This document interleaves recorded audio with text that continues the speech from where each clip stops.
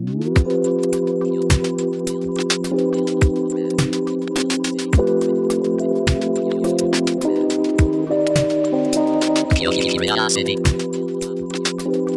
Kill the rat. Curiosity.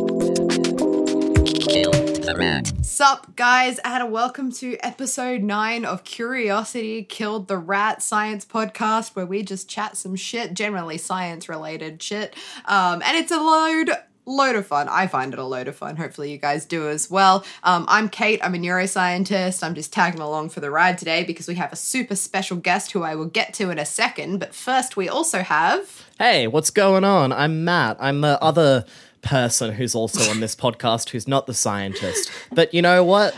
I still like science. I just get Kate to do the hard work for me and I just get to reap the rewards. But joining us... Declan, our amazing... chemical cowboy, chemistry whiz. He trained in synthetic chemistry. He's currently working in the field. Today, he is going to talk to us about, I don't know, Declan, what are you talking to us about today? G'day. First of all, thanks for having me on. Yeah, politeness. I've been nagging you about this for weeks. But so I wrote my thesis on hydrogen energy, among other things.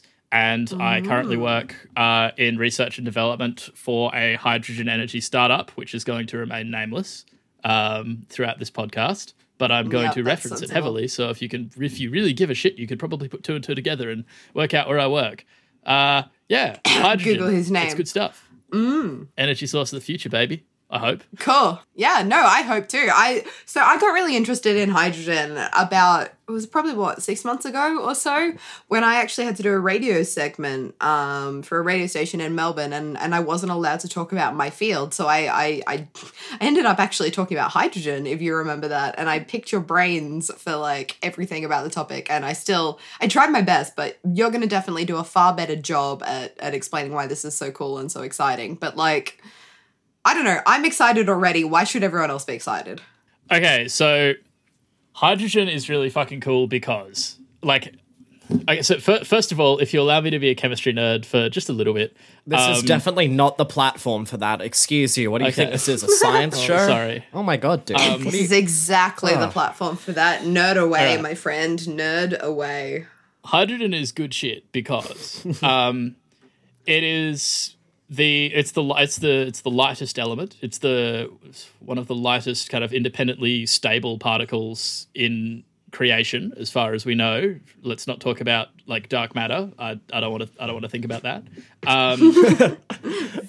You may be familiar with some of hydrogen's work in things like hydrocarbons, which make up you and fuel and me and most things. In fact, hydrogen is the most abundant thing in the universe. It comprises, I think, 98% of all matter is hydrogen. There's a lot of it to go around. Yeah. So in terms of things to be interested in, I really did pick, I was just like, well, I'm interested in everything. Why not pick the thing that is actually most of creation? Yeah. And that is hydrogen. So you're interested in everything, so you're picking basically everything because I'm trying to pick as much of it as I can, without studying like vacuums. Hydrogen is about it. Hydrogen is just every element with the cross cut off.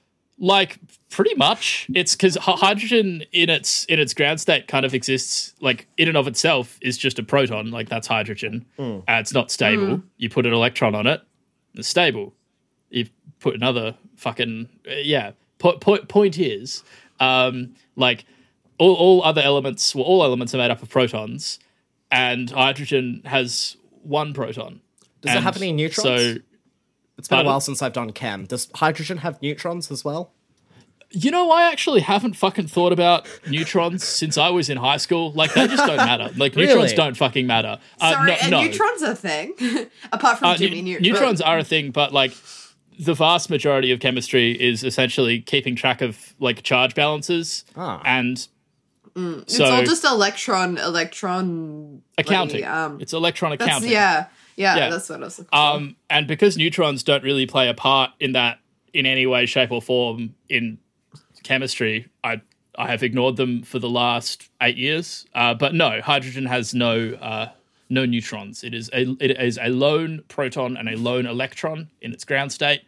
One of the reasons I got interested in hydrogen is, other than the fact that it's really useful as an energy source, which I'm going to talk about for the majority of this podcast, it is 75% of all baryonic mass.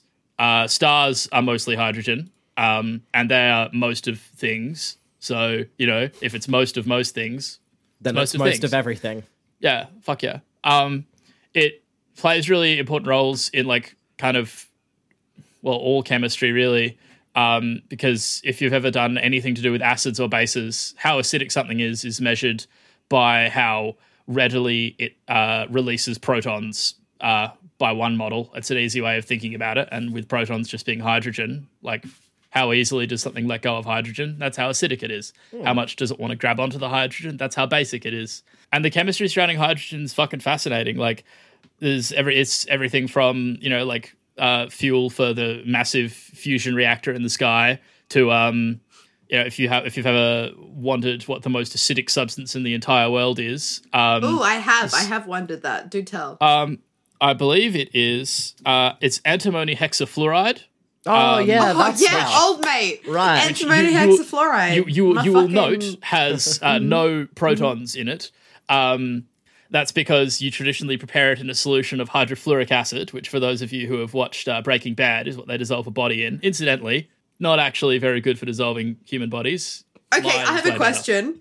How Yes. can I dissolve a human body? better. Lie, Asking for a friend. basically. Caustic No. soda. I want to tell the truth. How do I dissolve a human body? What do you mean? You said use lie. caustic You soda. said- It was. But you said that's lie. a terrible It was joke. a joke. It was so funny. It's a horrible joke. Chemistry is a Okay. very serious business. We never joke. I wish that we weren't social distancing right now and I could just slap you for not appreciating my humor. But here we are, 4,000 Well, that's because it's kilometers boomer and a humor, Zoom Kate. meeting apart. Why are you going to tear me to parts like this every damn episode? I mean, the same reason I tear paper. It's easy. Oh, fuck me. I Alright. fucked this up again. It's antimony hexafluoride, and antimony is my favorite element as well. Sorry, Okay. it's antimony hexafluoride is the fucking beast super acid. It can protonate almost anything. So if there It are does- it no doesn't matter what. protons in it, does that mean it's just neutrons and electrons? It's just the most violently negative thing in the world? Except for me. No, so it exists, antimony hexafluoride exists as a ratio between antimony hexafluoride and a protonated hydrofluoric acid. So it is essentially it's so good at shoving protons off itself. It doesn't have any protons. It exists in solution with something that is very good at giving away protons, and it's so good at giving away protons that thing has an extra one. Right. Does that make any sense? So it can't to me, exist but- outside of this solution? Not for very long, and this that's how you make it, and it doesn't exist outside of that solution for very long. So yeah, it's very difficult to isolate on its own as a superacid, mainly because it will protonate literally anything it touches. Right. And so it anything. take protons away from? Or give protons No, to? give protons too. Acids give away protons. They fucking have it a Right. fire sale. Bases take. But then if it's got no protons to give... So it does have protons to give because it had a proton at some point, but then Yes. it gives it away so aggressively Yeah. to the hydrofluoric acid, and it kind of keeps it on the hydrofluoric acid, it Right. stores it there, and then the hydrofluoric acid, H2F in this case, is also so wanting to give away its protons that it's kind of like a slingshot effect. The antimony hexafluoride has thrown the proton so hard at this other thing that is ready to throw it at literally anything that it comes into contact with. It's just the throw it that's giving them away. Right, so the hexafluoride is... So the super strong acid shit is chilling in a solution of... Did you say hydrofluoric acid? Yes, so it's hydrofluoric Okay. acid. So the super strong shit, because it's so aggressive, has given its proton to the hydrofluoric acid, and then Yes. that solution is now your super acid solution that'll just be ready to extra aggressively fling these protons at people. Yes, indeed. Yeah, okay. Okay, I think I get it. So the hydrofluoric acid might have been ready to give away its protons in a way where it's just kind of like throwing them at people, but by adding the super strong acid shit to a solution with it, it's now a trebuchet. It's now a goddamn slingshot ready to absolutely fang protons. Precisely. Okay. Precisely. Like, you name it, we will protonate it. Like, it's almost any substance known will be protonated by this. It's so aggressive. So then But okay, sorry, one more question. Just I'm kind of interested by this shit. So once it has given away its proton, or like once you mix this super strong acid solution with something else, yes. does the leftover stuff just not have protons anymore? Or does it still hang on to a little bit so it doesn't annihilate? So it does it does deplete the amount of protons in the solution. That does happen. Okay. But generally with this kind of thing, well, in this case, you're probably going to be using it either in very sparing amounts or in very concentrated amounts. Like, you know, if you're making fluoroantimonic acid, like, you have a very serious purpose in mind. Essentially. True. Does it occur in nature? Like, no. Maybe. Like, these kind of things, like, it's extremely unlikely to just occur naturally, but at the same time, the universe is a very big place. That we haven't sourced it in nature. We haven't found it in nature. We've only manufactured it most artificially. really reactive compounds don't exist very much in nature because time is very long and they would have reacted by now. Time is very long. That's just such a fucking mood right now. I just want to like jut into the science talk for a second and just reflect on time is very long. Time is very long. But to be fair, we've actually only done a very small portion of it. There's a lot more to go, unfortunately. If you're a fucking iron ball phase shill like me. Oh, don't say such horrible things. I mean, eventually everything's going to fuse or fall down to iron, like, given enough time. But that's like, you know, that's too far away. We don't. we don't worry have to about concern that too much. ourselves with that. Probably not. In the meantime, though, while we're on this limited part of the long amount of time that there is still to go, hydrogen. Yes. How is it useful to yes. us? Hydrogen. We got so very off topic from how hydrogen is a good fuel. Right. So, yes, my actual genuine area of interest in hydrogen, of course, all this esoteric shit does interest me, but the actual, you know, the reason I get up in the morning and sit at my computer for 8 hours, other than being paid, is because hydrogen it's a very energy dense fuel source. So, you know, the reason we don't like, you know, shovel coal into our cars is because it's not as energy dense as we might like it to be. You know, besides all the difficulties associated with that, it's the same reason we don't, like, you know, put matches in our cars is because it's not very energy dense. Like, you can't, like, when you burn it, you don't get a lot of power out. Hydrogen is the most energy dense non-nuclear material that we have so far discovered. So uranium beats it out. I think plutonium beats it out. And that's pretty much what you're looking at. It's like, unless you have a nuclear reactor in an area, like, hydrogen is the most energy dense by weight. Not by volume. It's worth noting. Are we talking by just like extracting energy by burning it, or are we talking hydrogen fusion here? In this case, we're talking just burning. Yeah. Yeah. So when I say energy density, what I mean is the bonds between the two hydrogen atoms, like, breaking that releases a lot of energy. So, like, breaking the bonds between the uranium atoms reduces a lot more, like, more energy. But right, because in that you're case, breaking down the actual nuclear bond, which is releasing the nuclear force, which is much stronger because nuclear shit is strong. Yeah. So, like hydrogen fusion would be great, but we're not quite there yet. Yeah, we can't live in a star. This high energy density though, this is why it's been like pretty much suggested as a really good way to transport renewable energy, right? Because compared to like a battery or compared to any other way of storing energy, you know, it's very light and therefore easier to transport.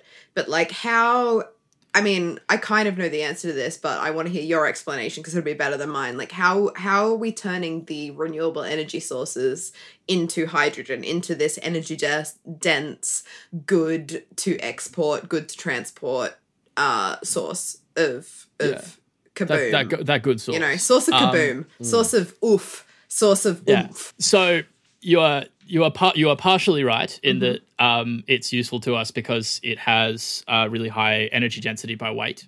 One of the other reasons that it's incredibly useful for storing renewable energy in particular is that its sole combustion product is water.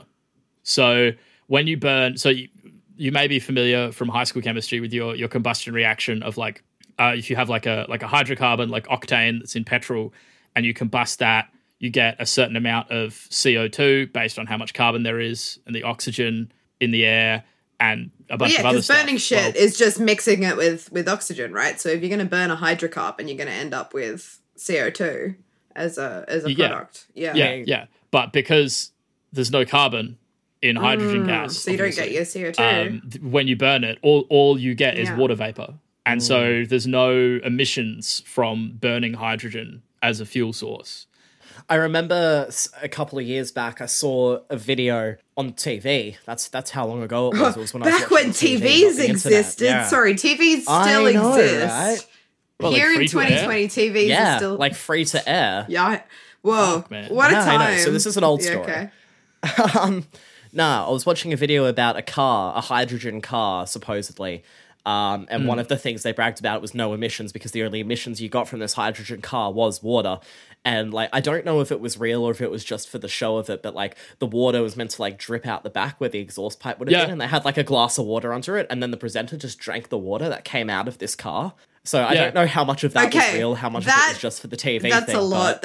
I mean, like it is water, I've sat in one of those drinkable cars. water? Yeah, so they're real. Drinkable water. Drinkable. Yeah. I mean, it's water. It's distilled water, right? It's pure H2O. So like. I mean, it's still going through a car engine, so like, exactly. You know, like you're still picking up contaminants like it's still from gonna the have engine. like other That's, shit. you know, that's my biggest concern. Is like it's like in theory, in the nice like chemical equation, yes, it's pure H2O, but like it's got to be made somewhere, and that somewhere happens to be a car engine. I'm not drinking that shit. Yeah, like there's probably still going to be like other shit in there. Like I wouldn't necessarily go drinking it. Legal disclaimer. But like I have sat in one of those cars at a hydrogen energy conference, and I have watched one be driven, and it does like water does dribble out the back. Like that's what they really do. Weird.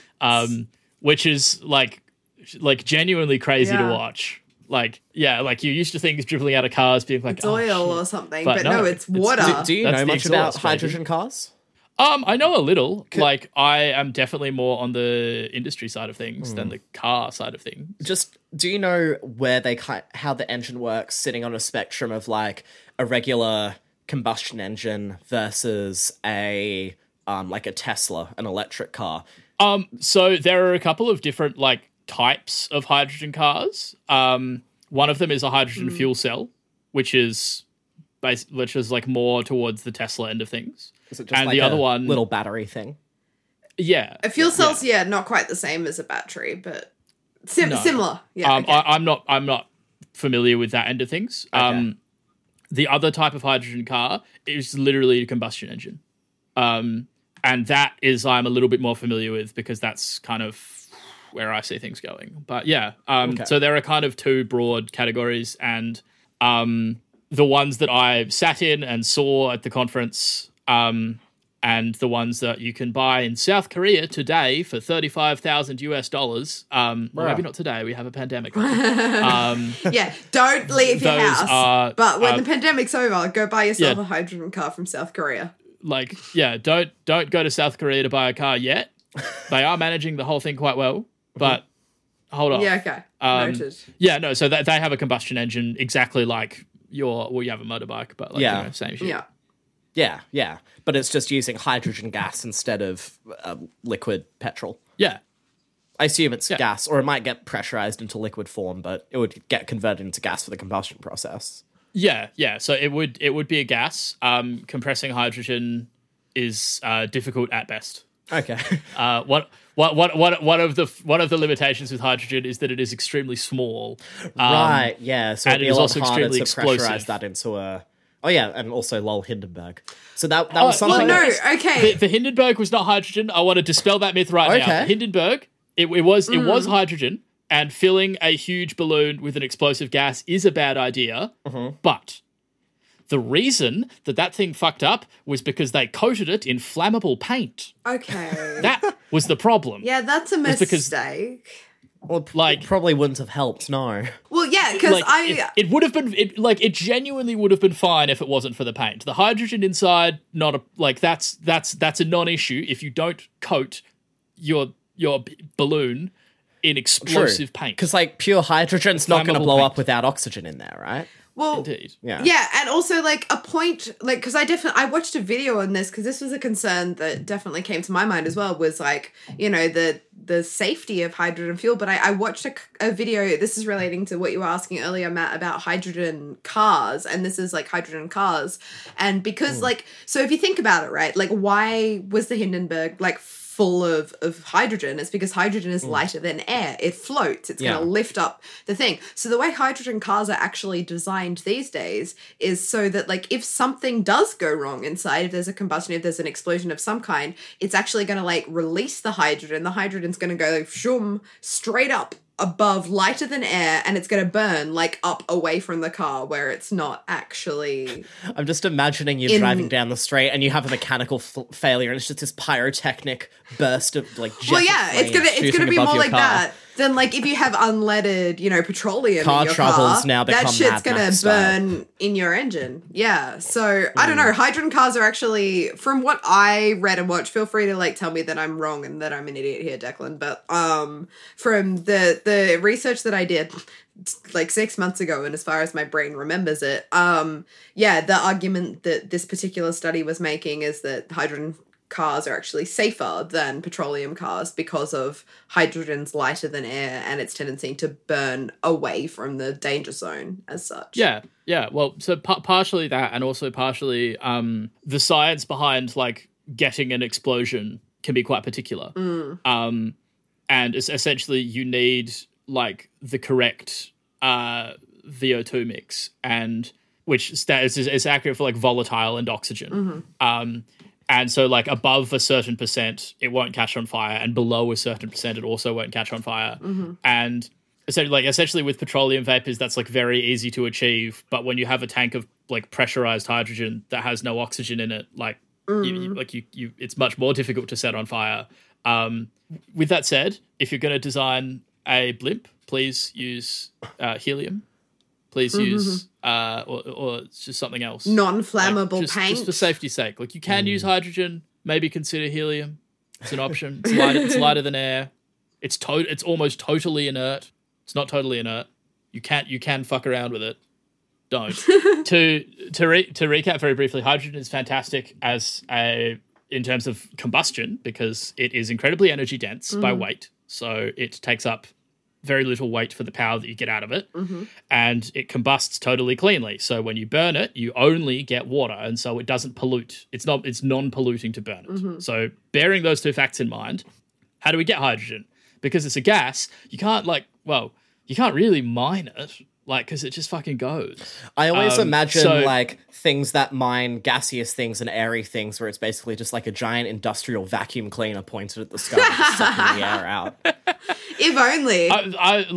That's a bit more chem-eng than I'm used to, but I'm sure such a thing I'm exists. heading that way at the I don't moment. know. God help me. No. But so the one way that it's made currently is methane steam reformation, where methane, CH4, is broken down into hydrogen and CO2, which is not ideal because it's still producing CO2. When you burn the hydrogen, that's clean, but the actual method of producing it is still producing greenhouse gases, which is not great. One method, this is what I looked at for my thesis, is called the hydrogen evolution reaction, or HER, which is splitting water, H2O, into hydrogen, H2, and oxygen, O2. So you get the ratios, there's a ratio there. And essentially the idea with using hydrogen for clean energy storage is that solar panels and wind turbines and stuff are fantastic, although irregular. Like, you know, you can have as many of them as you want, but if there's no wind and it's nighttime, Well, like this is the get thing, fucked. right? When do people want to turn on lights? They want to turn on lights when it's fucking nighttime and the sun's gone yeah, to bed. Yeah. Like, but that's why batteries Yeah. are a thing to store energy. but batteries aren't necessarily Yes. the best way to store that energy. I don't know. I don't want to hijack this episode. Well, can you store solar power with hydrogen? Is that Yes, that's the Yeah, point. you It's so absolutely can. cool. It's And so this, and, cool. What? and I'm going to tell you how to do it Okay. right now. So by passing an electric current through water with a catalyst, you can split water into hydrogen and oxygen, right? And then you can catch that hydrogen. You can let the oxygen go into the atmosphere. That's fine. That won't come back to haunt us, I'm sure. giant and then millipedes? Giant millipedes. Okay, so like the combustion reaction of hydrogen means that any hydrogen produced for fuel is going to consume like the same amount of oxygen that was released when it was produced. But my private hope is giant millipedes.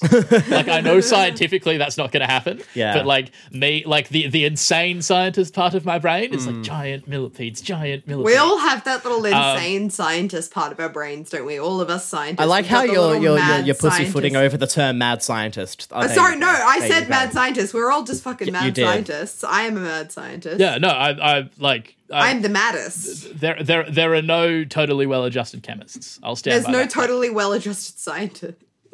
There's no real fictional depiction of mad scientists, I feel. I saw a really good comic that was like, all mad scientists you see in fiction are actually just mad engineers. That's you really actually think- very Yeah. valid. Yeah, no, that's a very good Yeah. point. I feel a bit underrepresented. But I Anyway. think they exist, and that's important to note. So the process of doing this water splitting is not super efficient without a catalyst. And so catalyst design in this field has been really important, and that was what I wrote my thesis on. Okay, quick question for the lay people. What's a catalyst? Yes. Define a catalyst. Okay, so if you want to go from point A to point B, and the only road that will get you there is like just takes a massive detour. It's like a 15-hour detour, right? You're not going to go because fuck, who would? Like, what could possibly be so good at point B that you're going to take this insane detour? A catalyst is essentially something you add to a chemical reaction to give you another route to get there that is more efficient. So instead of Shortcut. taking a 15-hour detour, it takes an hour, and then all of a sudden going to point B isn't all so bad. Yeah. So So it's like the, people go to point B. The giant eagles in Lord of the Rings are the catalyst. Yes, So Fly, that is you exactly fools. it. Shoom, Cool. shoom, shoom. Let's not get into why the eagles couldn't fly him to Mordor. There is a good reason for that. I'm sure. but we're not going into it. We're not. Continue. We Hydrogen. just assume the catalyst is only valid for the return trip of the reaction. Of course. That's no. Catalysts are very specifically to make things go one way. Exactly. Like the Otherwise, eagles. it would be so bad. Like the eagles. They can't go into Mordor, they can only come out of Mordor. Yes.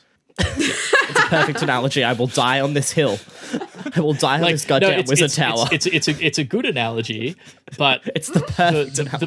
the point of this is that Don't let you the add a catalyst non-scientists to this in. reaction, and all of a sudden it makes water splitting go from hideously inefficient to actually quite efficient. What is the catalyst in this circumstance? Well, that's the fucking $10 billion question. Oh. Yeah, I see. I can tell you with pretty high thing of confidence that it is not various molybdenum disulfide dimers with.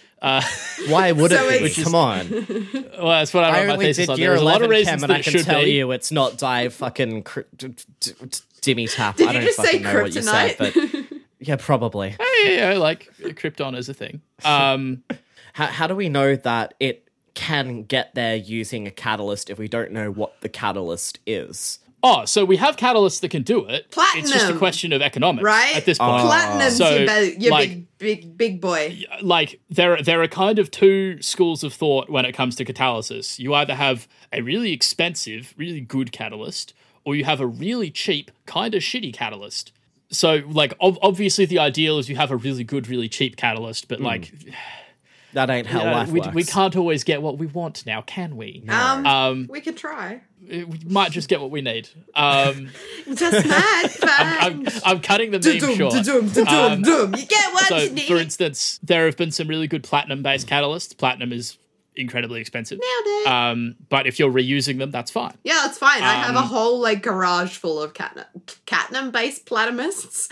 No, platinum. Do you Cadmium even based have a garage? You platypus. live in a townhouse. I do not have a garage, and it's not full of Catnum-based platinists or platinum-based catalysts. I will acknowledge that if now. it was, you should be selling those because they're so expensive. Oh, that would pay my rent right now. Yep. Yeah, it would pay for a lot of things. Yeah, so platinum is hideously expensive. So that can be used if you're reusing your catalyst. In nature, there are nickel iron based hydrogenase enzymes that catalyze the hydrogen evolution reaction at a breathtaking speed. But as I'm not a biochemist. I have no desire to think about enzymes. They're big and unwieldy, but you can essentially a lot of catalyst design in this area has gone into mimicking the active site of hydrogenase. Yeah, so they use there's a nickel protein crystallography, right? To Yeah. So you could crystallize a protein, and then you can try and work out which area of the protein is doing the hydrogen evolving, and then you kind of focus in on that, and you're like, all right, there's 15 atoms here. How do we paste these together in a lab? That's basically what synthetic chemistry is. It's poisonous Lego for adults. I am not joking. It really is poisonous Lego for adults. Lego is for people of every age. But do not let your children do synthetic chemistry. No, that's valid. Mamas, don't let your babies grow up to be chemists. I wrote a song during honours called Mamas, Don't Let Your Babies Grow Up to Be Chemists. Or I rip off a Highwayman song called Mamas, Don't Let Your Babies Grow Up to Be Cowboys. That's cool. And here you are, the chemistry cowboy And himself, here we have, disappointing ladies, everybody's mother. gentlemen, and everyone in between, for the very first live performance of... What did you say it was called? Mamas Don't Let You... Mamas, Don't Let Your Babies Grow Up to Be Chemists. Grow up to be that, chemists. go on. Declan, come on, give us a... I'm trying to find Spit a bar. it. Spit a verse. Is it recorded already on the internet? Oh no! It's literally just a text file on my computer somewhere. I'm sorry. This is gonna take longer to find than it is gonna be worth. For the Okay, bit. well that's sad. But I will try and find it and then send you a hideous recording after this podcast is over. You can have that as the intro music. Declan, I'd be very happy to help you produce a legitimate recording of this song. And you know he's not kidding. You say that, but you haven't heard the lyrics but or me sing. Also, I don't need to. he doesn't. He's related to me. Well, yeah, but again, you haven't heard this. So, is there song aside, hilarious song aside, unless you happen to have found it. What else? I'm not going to look. No. Okay. All right. So, Round us up. one method of producing hydrogen is catalyzing the hydrogen evolution reaction, splitting it from water, storing renewable energy as hydrogen. So the idea is that if you have, 1,000 square kilometers of solar panels just in the Simpson Desert, which incidentally would power the entire world constantly. Okay, question. question. A lot left over. Why do we not have that? Why is that not a thing? Essentially, it has a very high capital expense, Yeah. and it would use a lot of rare earth metals. Valid. And also, in our case, specifically within Australia, there's native title issues, and let's not get into that. That's a whole other issue. But essentially, the renewables industry is not incredibly profitable at the moment, just yet, because profit seems to be the limiting factor in terms of whether or not we want the Earth to be habitable in 50 years, which seems insane to me, but I'm told we're not allowed to get political here. But there we go. But yeah, incidentally, there is a lot of area on Earth that gets sun pretty much 365 days a year and no one lives. And it would be fairly trivial to, put solar panels there.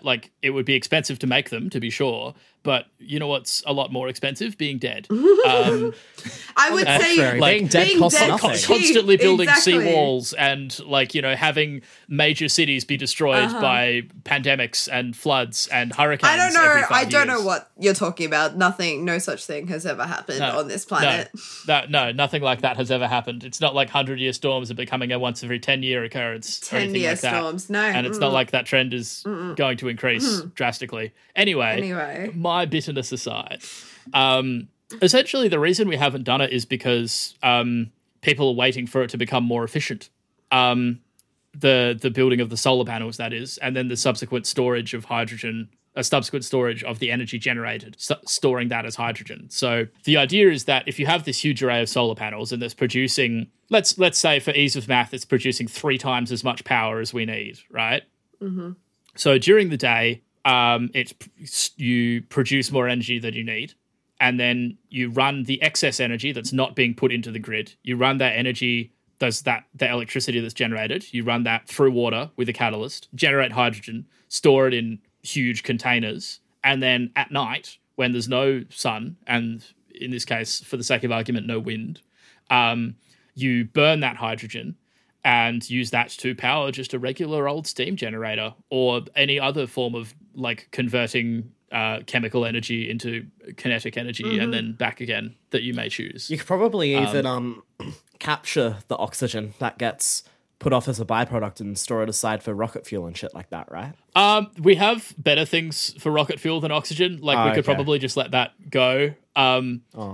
But if you want to sell tanks of pure oxygen, it's an option. If we breathe in oxygen, that's not a bad thing, right?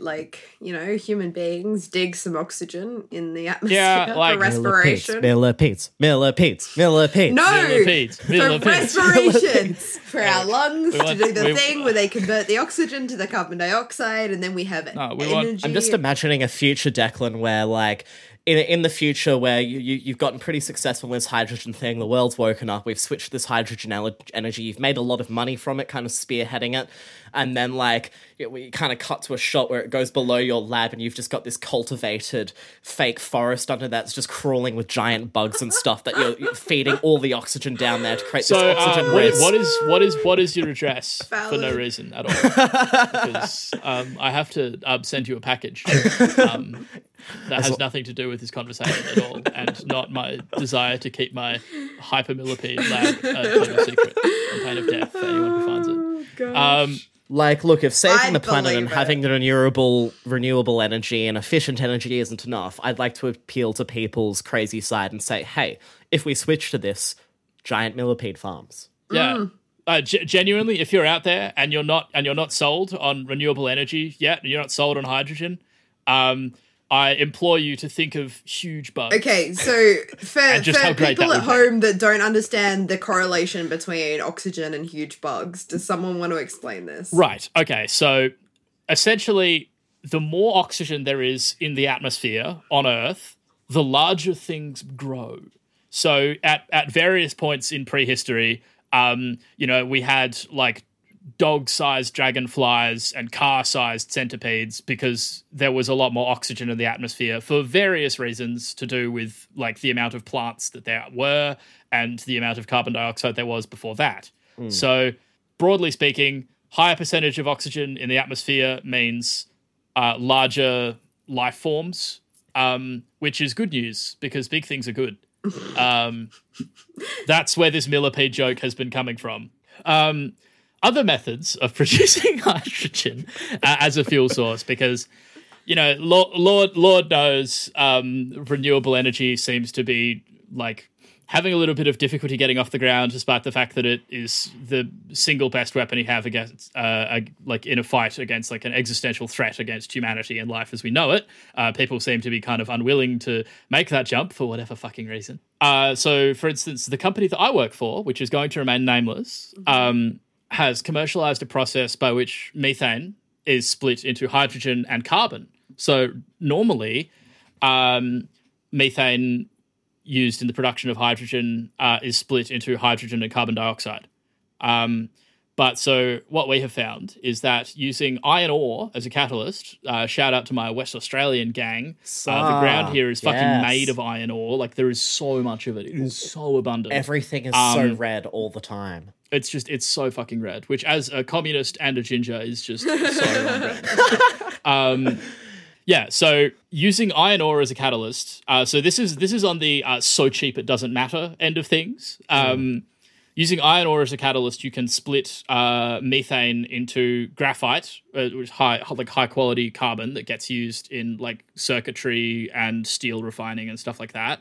And hydrogen, which is like the point of the whole endeavor, is to have hydrogen fuels so that we can still drive cars, because Lord knows we're not getting people to give that up, and fly planes and all that good stuff that we like having, any sort of power for in any way, shape or form, while not dooming us all to, scavenging in the ruins of the former society. Yeah, the problem with like Mad Max scenarios and things like that of this post-apocalyptic wasteland is like, where the fuck are you getting the petrol to drive all these cars? The whole point is that all of the fuel ran out, right? I mean, there's Gas Town and they find extra reserves and civilization thrives on that, but we could be living in like Coruscant style shit, We could be living in futuristic places with this hydrogen fuel, and honestly, Coruscant seems way more comfortable than fucking Fury Road. I would happily. I don't care how much you like leather. I've got the Furiosa buzz cut, so like I would happily live in either scenario. I was gonna say I would do literally anything to have Charlize Theron and or Tom Brady in that movie step on my throat, but valid. Like, Tom Brady, Charlize Theron, if you're listening, like I don't have much. Agreed. No, like obviously, living in a futuristic utopia would be wonderful and much better than having to kill people on the road all day. And yeah, like there doesn't really seem to be currently like an alternative energy source for like cars and transport generally that is not like hydrocarbon based or like there's battery tech, obviously, but that's just pulling from the main grid, which ultimately is still polluting. Because like our you're grid is still powered by coal. Exactly. You're still not escaping the hydrocarbon paradigm. The kind of just like we're going to burn coal and it's clean because you're getting it from the grid. It's fucking not. It's not. Like I've always thought about it's that better. with power cards, because all you're doing is just upping your power bill and contributing in that way. It's yeah. I mean, like there is a case to be made for like if you have a Tesla, for instance, not to name drop any brands, but I've already name dropped them. It's fine. Please give me a Tesla. I really want a Tesla as well. With all that being said, they're really look, if they're going out, like I wouldn't say no. Like Elon Musk is a bastard, but God, he does make a cool car. Like if you have like 20 solar panels on the roof of your house, you're never paying a power bill again in your life. Like you could do that and have a Tesla. Like that's fine. That's true. Yeah, like you're counteracting the you're counteracting that, and obviously you have to charge it on the road and stuff, but it's a damn sight better. Look, there is battery tech, that is the thing that is exciting. Unfortunately, one of the main limitations with that is lithium is reactive, and you have to mine it, and that comes with its own set of complications. And then you have to mine the lithium, you have to build the batteries, you have to get the electrolytic solution, and hydrogen isn't necessarily free of all these problems either, but it is another step in the chain, and at some point you do have to like divest the primary energy generation away from coal and fossil fuels to something that is not going to damn us all. Something that I really want to see happen is the combustion style hydrogen engine made into a motorcycle, because I've not seen that, and I'd like to think of myself as a greenie, and I'm really into alternate energy solutions, but I love riding my motorcycle, and currently you can get some electric bikes, but they're super expensive, and I need a way to transport. Well, I mean, I could get a hybrid car, an electric car, but I really like motorcycles. Motorcycles so I want are a hydrogen fun. version that has a no. combustion engine, so it still feels real. So it still has that grump. It's an interesting point you bring up there, actually, because there is kind of there is a bit of a chicken and egg scenario when it comes to like putting hydrogen vehicles on the road, because vehicle companies are like they're private companies. They are loath to do anything if they're not going to see any profit from it, right? Yeah. And given that there's no way you can fuel up a hydrogen car in Australia except for like if you order the hydrogen in specially, right? Yeah. But then if there's no hydrogen cars on the road, why are the private companies like Shell or ExxonMobil or whatever going to build a hydrogen Bowser at their fuel stations if there's no cars to use it? Like, it's just going to be sitting there and it's going to cost them $100,000 or something like that. It's an arbitrary amount. So why do it? And so what South Korea did, because they have hydrogen vehicles on the road, is that the government essentially decided that enough was enough. And they essentially subsidized the construction of a small number of hydrogen Bowsers, like across, like in major metropolitan areas and then like a few across the country. They just said, like, we're going to pay for this. We're paying for the hydrogen Bowsers. And then they also subsidized the cost of hydrogen vehicles. So earlier in the podcast, when I said that you can buy a hydrogen car in South Korea today for $35,000, you can. They actually sell for $70,000 US, and the government pays for half of that. And so that is, as far as I'm concerned, and what I got from, I went to a hydrogen energy conference a couple of years ago where our premier was presenting, and that was an idea that he was really in favor of. Mark McGowan, that is, and Alana McTiernan, the federal minister as well, were both like, yeah, look, like, we want to build hydrogen Bowsers.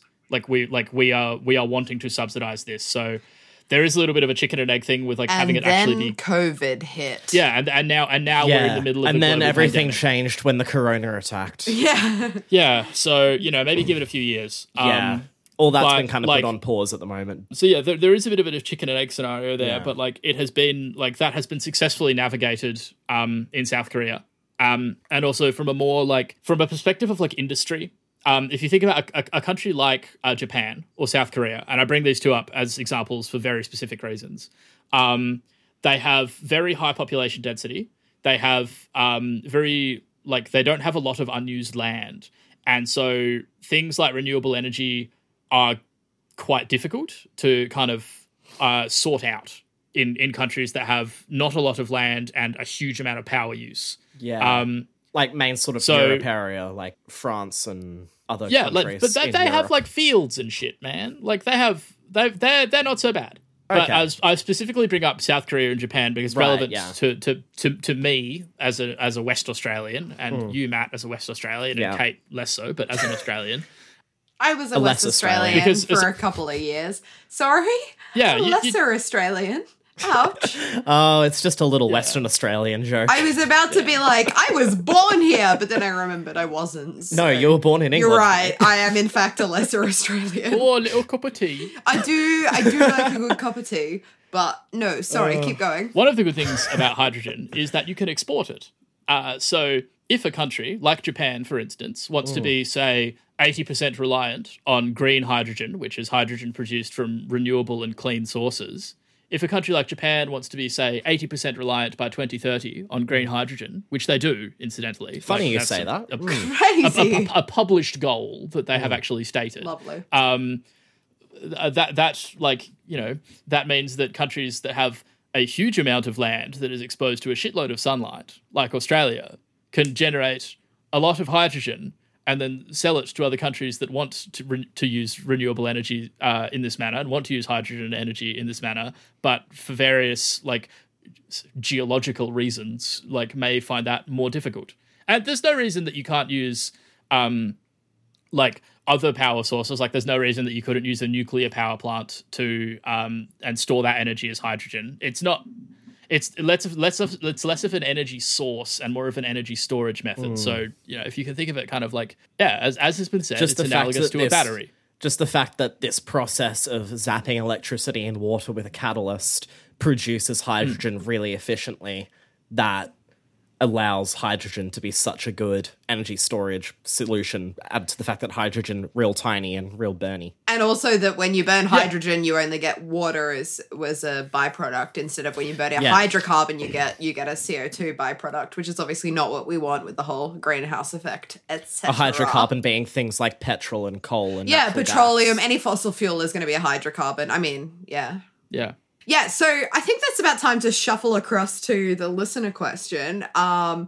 So the listener question it was a good one actually because it was bouncing off last fortnight's episode. So if you listen to last fortnight's episode, we talked about soap and how a bit of the chemistry of soap, how it works, why it works in terms of germs, and also the SARS-CoV-2 virus and why it's a good thing.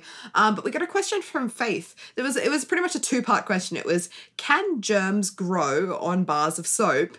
And then followed by, is it hygienic for people to share bars of soap? So I'm going to tackle this question in 2 parts because that's kind of how it was written. So for the first part of the question, can germs grow on soap? Yes, the answer is yes. So I found a few studies looking at both like household soaps and also just like commercial area soaps that show that certain germs like E. coli, for example, and a few other common bacteria that I'm not even going to try pronounce because like I'm going to fuck it right up. So I'm not even going to try.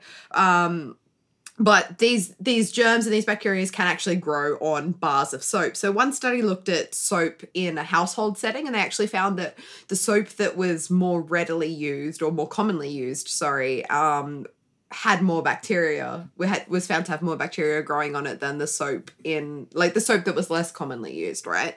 And another study looked at dental clinics. So like the bars of soap in dental clinics to sort of like simulate a public setting, I guess, in a way. And so is that bars of soap that the dentists use or like in the toilets for the patients? I don't recall seeing bars of soap at dentist offices. I'm sorry. I think it would like. Do they not give you a bar of soap to eat while you wait? That's how they actually clean your mouth properly, right? Because, it's different from toothbrushes. That's what gives you that dentist feel. You just, like, literally suck on a bar of soap. That's why people hate going to the dentist, because your mouth is full of soap. Yeah. That's like why parents are like, hey, I'll wash your mouth out with soap, because it's like going to the dentist, and that's scary. So it's a punishment. Yeah. Scale and Clean is where they just use the soap to, no.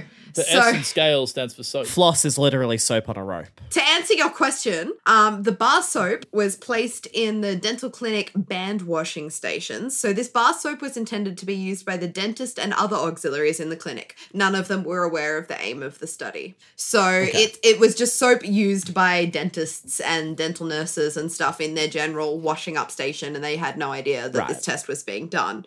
And how do you fucking spring that on a dentist? I don't know. You just do. You buy them a bottle of wine and hope for the best. But they took 32 samples of bar soap, right, across several different dental clinics, and they found 100% of these samples came back positive with some kind of microorganism growth on them. So where are the 32 dentists? 9 out of 10 dentists recommend, I don't know. There are only 9 dentists. But 9 out of 10 dentists. Only 9 of them. But then there's three of the 10 dentists, and then there's another 2 just doing their thing. I don't know. The point is, germs can grow on soap. But then the next part of the question is, does that matter, right? If I was to wash my hands with a bar of soap that had all these germs growing on it, would I pick up those germs? Would I get sick? I don't know. Mr. Chemistry Man, Chemistry Cowboy, what do you reckon? You had a pretty good thought process of this. I reckon nah. You reckon not? I mean, I have some studies to back it up. If you've got germs on the soap, how is that different having germs on your hands? Right, like exactly. You're still putting soap on and then washing your hands. Like they're still getting fucking murked. Yeah. Like so it doesn't really matter if you put like 10% extra germs on pubes. You've got to watch out for pubes though. For what? Oh, don't leave your fucking pubes in the soap. Pubes. Oh, I heard that shit's disgusting. Okay. No, gross. But I'm only imagining the bar of soap to be for like washing your hands, and I'm wondering how you're getting pubes on your hand soap. Interesting question. I don't want the answer. Well, no, stop. I don't want the answer. So, no, you're right. You're absolutely right. So, like, if you want more information, go back, listen to our last episode where I go into soap and, like, how it actually works. But essentially, the soap molecules, the soap sperm, if you don't know what I'm talking about when I say soap sperm, listen to our episode. That's where the pubes come from. I need to interrupt here. No. I listened to that last episode, and I fucking hate that analogy because sperm go towards the egg with the head, and the head hits the egg, and it's, You're right. It's the reverse of that. The fucking sperm, it's the other way around. No. The tail. It's reverse sperm. The tail is the hydrophobic bit, and so it's the reverse sperm. And I'm sorry, Look, this analogy really pissed me off. Sue me. It's the only thing with a head and a tail that I could think of spontaneously on the spot. Apparently, that's where my mind is. Don't judge it. So the point is, yes, this tail soap sperm. Listen to the episode. You'll roll the you'll tape. understand what the hell we're talking about. If you don't get it, go back and listen to the episode. But essentially, yeah, the soap is going to bind to these like germs, and as long as you like, if you're super concerned about it, just like rinse the soap under the tap before you use it to wash your hands, and it's going to rinse all the germs away. And there's actually studies to back this up. So like studies going back as 1969 was the earliest one I could find, but there was a few where what they did is they essentially got bars of soap, and they like intentionally contaminated these bars of soap by putting all these like germs and shit that we knew would grow on it, like onto the bars of soap. Got people to wash their hands with these dirty soap bars, and then tested the hands to see if there was any germs left on the hands. And so none of the studies were able to find detectable levels of anything on anyone's hands afterwards. So the moral of the story is, yes, germs can probably grow on bar soap, but you don't need to stress. You can share bar soap as long as you give it a rinse. It's not going to make you sick. Unless you just go around licking it. I don't know. That would be my one kind of caveat not covered in these studies. If you lick a bar Well, I mean, of soap, that is an issue because, I mean, that's what happens at the dental practices. Is it though? Yeah. I think you guys Yeah. go to Yes, it very is. bad dental practices if that's actually what. I mean, I currently have a toothache, so like, yeah, I go to a fucking bad dentist. yeah. Well, there's your problem. They're doing the old soap method. That was made obsolete at least a year ago. 1969, baby. Yeah, that's what I said at least a year ago. Yeah. And so with that, I think we have come to an end of this episode. Thank you for coming along to the ride. Thank you, Declan, for giving your time, coming along this episode, having a bit of a laugh with us. Hope everyone It's not enjoyed like it. I have anything else to do. I mean, or can go outside. you still have a full paying job, so that's nice. You can work from home, but It's the weekend, baby. yeah, no, we are recording this on a weekend. So thank you for giving up your weekend, Easter weekend, no less, to talk about hydrogen. Oh, I'm such a good Catholic. Yeah, you are the ideal. So if you want to follow us at Curiosity Rat on Twitter, Insta, Curiosity Killed the Rat on Facebook, Curiosity Killed the... No, I got that email address wrong. Matt, what's her email address? curiosityrat@gmail.com. Yeah, I'm the one that checks it, but that doesn't mean I know what it is because I never email it, you see? There's the problem. So, you know... You don't email yourself for fun? No. Only text myself I if used I'm to getting thrill. lonely. When I was at school, if I wanted to like have access to a file that I was using at school at home and I forgot my USB, I would always email it to myself, but I would always use the same email. So I just had this email chain that I had going for a good 5 years or so. That was just me having conversations with myself back and forward as I was sending myself these files. I don't know whether to be impressed or sad for you. The email chain got lost about 10 years ago or so, but it was good fun. That is unfortunate for you. No record of your giant friendship group through high school. Oh, I bet it would have been hilarious. to read. It is really unfortunate. I would love to read that email chain. Oh, boy. Anyway, if you loved Declan, if you loved what he had to say, where can we find you? If you want more of the Chemical Cowboy, you can find me on Instagram under mf_goon_ because I love rap music and cheap wine. Or you can find my horrible writing blog at Diary of a Plague Year with full stops in between all those. Defoe, eat your heart out. I'm not plugging my Tumblr on here. I'm going to be honest. Nobody has access to my want you guys- Tumblr. Except you. Yeah, I ain't doing that. Yeah, I don't know, like if I had some sort of product to sell, I would shill it here, but like I have a job, so and it's in my field. That's so exciting, and I'm so happy for you. Fuck academia. And with that, guys, thank you for listening. I hope you had a blast. We had a blast, and we will catch you next time on Curiosity Killed the Rat. Peace out. Yeah, thanks for having me on, by the way. Anytime. No, it's been fun. Curiosity. Kill the rat. Curiosity. Kill the rat. Physics is to chemistry as masturbation is to sex. Like okay, laser boy. I never used SparkNotes in high school. I just Googled Wikipedia synopsis and kind of bullshat from there. I was not a good student. I've never heard anyone use the past tense bullshat. I always just say, I just bullshitted it. or I just bullshit the whole thing. Well, I'm like, Okay. do you say you shitted in the toilet? No, you shat. Excuse you. I'll be damned if I swear with poor grammar. Jesus Christ.